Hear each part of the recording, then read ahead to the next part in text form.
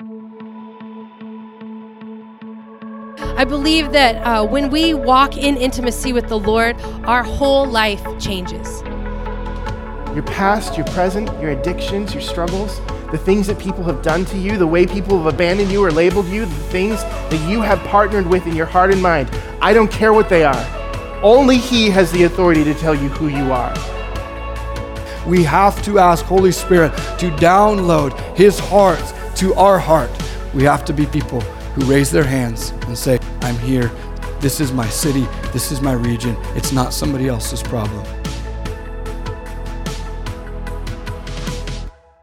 What we're going to do today is operate in that, or remind ourselves of that reality of what Kieran was saying, is that we carry the fullness of God wherever we go, and that's the reality of our inheritance. And as we've been teaching about intimacy in January, identity in March, we are here to talk about what is our inheritance. What does that look like for us? And our inheritance, really, if we break it down, is our inheritance is simply the fullness of the Holy Spirit that we carry inside of us, and that we move and operate and we live out of that reality, and that He wants to pour into us and equip us and awaken us to the things that we're called to do, and pour into us and equip us and awaken us to the people that we're called to reach and the things that we're asked to do. And whether we're going to the furthest and most remote or whether we're going to our next door neighbor, it requires the same degree of faith to operate in the leading of the Spirit, to know that it is not me that has to figure all of this out. It is simply the obedience to say, God, you have poured yourself out upon me. You are using me and you are leading me, and God will show up. He will show up in this thing. And I hope that every single one of us,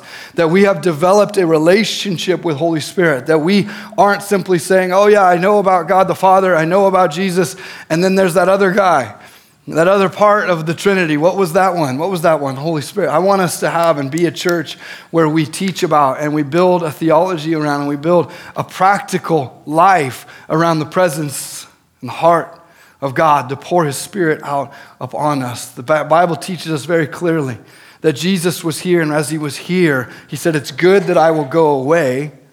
Why? So that the Father can pour out His Spirit upon you. It's good that Jesus was there, but He was in a human form. And so He was limited. He could heal the sick. Any sick that were brought to Him, He could heal them. He could raise the dead. Any dead that He came across, He ruined all sorts of funerals all the time. He could turn water into wine as long as He was there and as He was doing these things on earth. But there was a limitation that He had come into a physical body, fully God, but fully man. And He said, as I go to the Father, what's going to happen is that the Holy Spirit is going to be poured out, and it's going to be poured out into every single one of you. And then we're going to be able to continue to do the works that Jesus was doing. It was limited to a man and to a physical body and to a physical region. But now, as He was raised up and enthroned, that God was able to pour His Spirit out, and we are now in that place. Our inheritance isn't something cool that we get to hold. Our inheritance is the fullness of God in the person of the Holy Spirit that we now are commissioned to walk with and to give away in everything that we're doing. I want us to think about this as our inheritance, and we'll put it up there. Everything that Jesus is and accomplished. When I say inheritance, this is what is in my mind. Everything Jesus is and accomplished, made available to us through the indwelling of the Holy Spirit, which we steward for His purposes and His glory.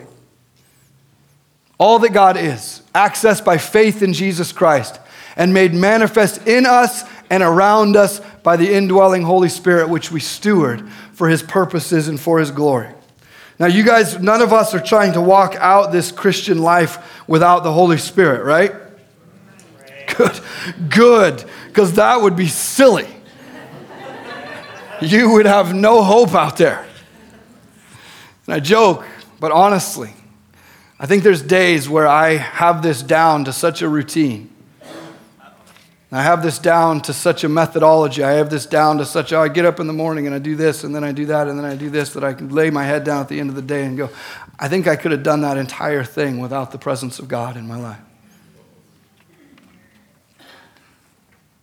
We are not called to live in a way where we can sustain ourselves, that we can sustain our rhythm and our pattern and our life. We aren't called to live that way. We are called not to sustain. We are called to live in complete surrender to the Holy Spirit. And at the end of the day, that we would lay our head on our pillow and we would recount the amazing things and the encounters of God and the times that he spoke to us and the times that he spoke through us and the times that we felt his presence and saw his presence and realized that he was doing something and realized that he was calling us to say something specific to somebody or pray for somebody or just encourage somebody, give them a high five, whatever it is. It's that degree of saying, Holy Spirit, God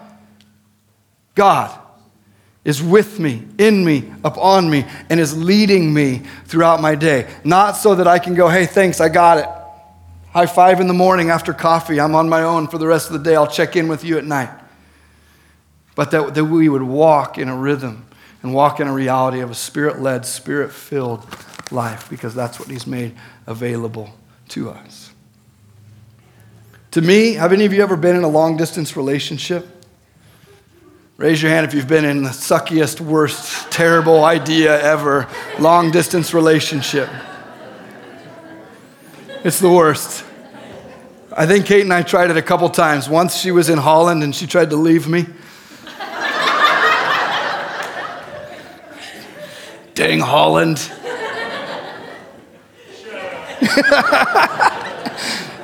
Once, I think, I don't know, I was in LA. Oh, I was in LA. She was here. It was terrible. It's terrible. You can have a picture. It's great. I love you. You can have a book of letters. And you can have them all memorized. And you can know exactly where the one is that you like. There it is. I love that letter. It's a good one. But it still is terrible and miserable. Why? Because you don't have the presence with that person. They're not right there with you, experiencing the things that you're experiencing, walking through the things that you're walking through, being in the moment and in that place with you. And my desire for every single one of us is that we wouldn't be Christians who are settling for a long-distance relationship with God. But that we would realize that he's poured out his Holy Spirit upon this earth, upon us through Christ, so that we can have intimacy with him, so that we can know him and walk with him, not memorize a bunch of stories about him and read our favorite one. Oh, this is the good one. I love the Bible. I study the Bible because I want to know him, not because I want to know the Bible. I teach because I want you to know him, not because I want you to know the Bible. And I believe the Holy Spirit is available to you so that you don't have to live in a long-distance relationship with God anymore. Got a picture of him on my shelf, got all the things, it's fine. It's not how he wants me to live. It's not how he wants you to live. He wants us to live in this unending brokenness. Where do you begin? Where does he begin? That we would just be so one with him that it would be impossible for us to know. It's intimacy. It is him poured out upon us. In Acts chapter 2, talks about the day of Pentecost. We're a Pentecostal church. Surprise! Suckers! Oh, goodness gracious. Give me my poisonous steaks and my shofar, quick. I've suckered you all into the room. What does it mean to be a Pentecostal church? It means that you can joke because I grew up a Pentecostal church in the most Pentecostal of Pentecostal churches, so deal with it. I love it. I love the movement. We are a Pentecostal church. It just means that when Holy Spirit was poured out on the day of Pentecost, the church was born, and we believe that the Holy Spirit is still being poured out every day, every day, every day, and that he never ceased, that the only thing that's going to fuel and fund and move the church forward is the power of the Holy Spirit and the presence of the Holy Spirit. Not man-made denominations, not man-made rules, not man-made Nazarene handbooks that tell you how to live and how not to live. Sorry if you're Nazarene, I love you, but I've heard about your sweet handbooks. It's not going to be that stuff that moves the church forward. That doesn't make the gates of hell quake. It is the presence of the Holy Spirit that was poured out on the day of Pentecost and is still being poured out now, today. So we're just saying, God, it's what we say around here. God, anything you've ever done, anywhere, do it here. Anything you've ever done at any time, do it now. Anything you've ever done for any person, you can do for us. We just believe that Jesus Christ is the same yesterday, today, and forever. Foursquare would be so proud of me for saying that from the stage. So you didn't even know we're Foursquare. It's okay. Don't check. I'm joking. It's awesome. All right. So I'm going to revoke my church. When the day of Pentecost came, they were all together in one place, and suddenly a sound like a blowing violent wind came from heaven and filled the whole house where they were sitting. This is the people Jesus told his disciples, when I go away, I'm going to pour out my Spirit upon you. Don't leave the city until this happens. And so they said, okay, we'll hang out. And so they hung out and they prayed, and they hung out and they prayed, and they hung out and they prayed. And then before you know it, they had this experience. A sound of blowing wind, violent wind came, and it filled the whole house where they were sitting. They saw what seemed to be tongues of fire that separated and came to rest on each one of them. And all of them were filled with the Holy Spirit and began to speak in other tongues as the Spirit enabled them. I love this picture. Why? Because the fire of God, present in Jesus, would have come into that room and said, here's the fire of God. But what happened to that fire of God is that it broke apart and it began to rest on every single person. It was an anointing. It was a marker saying, you, yep, you, yep, you, yep, every single one of us, every single one of us. It's not God in a flame that we come to. It's not God in a temple that we have to approach with sacrifices. It's not God behind a veil. It is God with us. It is God in us. It is God who fell so powerfully and physically showed people what they probably wouldn't be able to comprehend unless they saw it right there in front of them. God landing and resting on every single person. That's what we believe the Spirit is doing, continuing to do and wanting to do as we make our lives available to Him. Peter gets up and he preaches, and everybody's freaked out, and I'm skipping ahead, but he gets up and he preaches and he says, this is the fulfillment of the prophecy in Joel, verse 17. In the last days, God says, I will pour my Spirit on all people. Your sons and daughters will prophesy. Your young men will see visions. Your old men will dream dreams. Even my servants, both men and women, I will pour out my Spirit in those days, and they will prophesy. Listen, are you guys prophesying? Are you guys seeing visions? Are you dreaming dreams? Are you awakening things in your heart? This is what Holy Spirit is present and doing and stirring up in every single one of us. It's when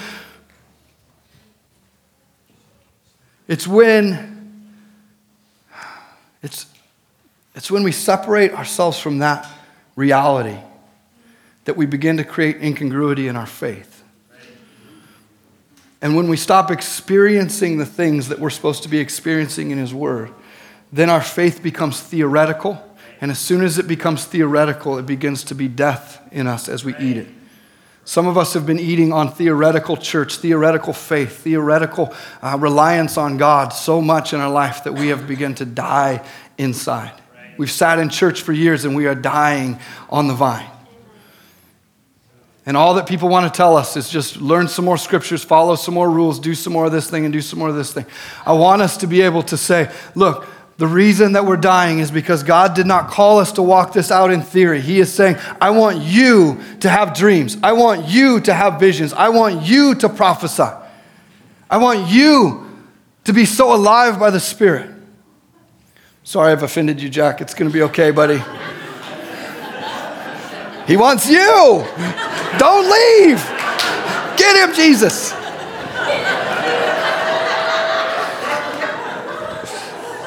Tries to run. Jesus, he goes on to say in verse 22, Jesus of Nazareth was a man, he was accredited by God to you by miracles, wonders, and signs, which God did among you through him, as you yourselves know. God wants to accredit you to this culture through signs and miracles and wonders. He wants to show up for you in ways that are unmistakable. You cannot evangelize this culture, post-Christian culture, whatever it is. You can't evangelize and share Christ with people based on a theoretical or theological apologetic. You need something to shift their reality, the atmosphere, to experience things. We can't do it. We can't reason with people. There's no reason anymore. You can't tell them truth or fact or right or wrong. It's like fake news. Whatever. You just get to choose it as it comes. Do I like this? I like it. I receive it. Do I not like it? Fake news. This is what we're trying to do, is we're trying to bring truth to people who have no grid for truth or for reality. So what has to happen is that we need to be people surrendered and submitted to the Holy Spirit, that we would be accredited to our culture, to our city, to our family, to our marriage by miracles and wonders and signs that God would do among you and through you. Because of you being surrendered to the Holy Spirit. God is alive in you and through you. We don't accept it theoretically. We don't want that incongruity in our life. God, we want to experience the things that are in your word. We don't want to just go, yeah, I think that's what it is. I've never actually felt God. I've never known God, never heard God. I've heard about people doing that. No, it's for you. It's for all of us. That we would hear him, that we would know him, that we would experience him, and that he would be alive through us. You don't have to look like anybody else, by the way. Don't try to look like me. That would be a mess. You could get some sweet shoes, though. Don't try to look like anybody else. This is our question. When Holy Spirit comes, he brings us fullness of life. What do you look like fully alive? Not what do you look like trying to look like the guy on the stage who's fully alive. It's not what you look like trying to look like your husband or your wife or your neighbor or whoever. No. What do you look like fully alive? Because I guarantee that it's different than everybody else, but it's just as powerful, just as anointed, and it's just as much on an assignment. You are filled with the Spirit. You are called and you are commissioned. Everything that you need is available to you in Christ through your Spirit. Verse 33. Peter's going on and he's continuing to preach about what's taken place. And he says this, God has raised this Jesus to life, and we are all witnesses of it, exalted to the right hand of God. He has received from the Father the promised Holy Spirit and has poured out what you now see and hear. Jesus went to the Father and he received from the Father the Holy Spirit, and he has poured out what you now see and hear. And the people were like, we want this. We're in.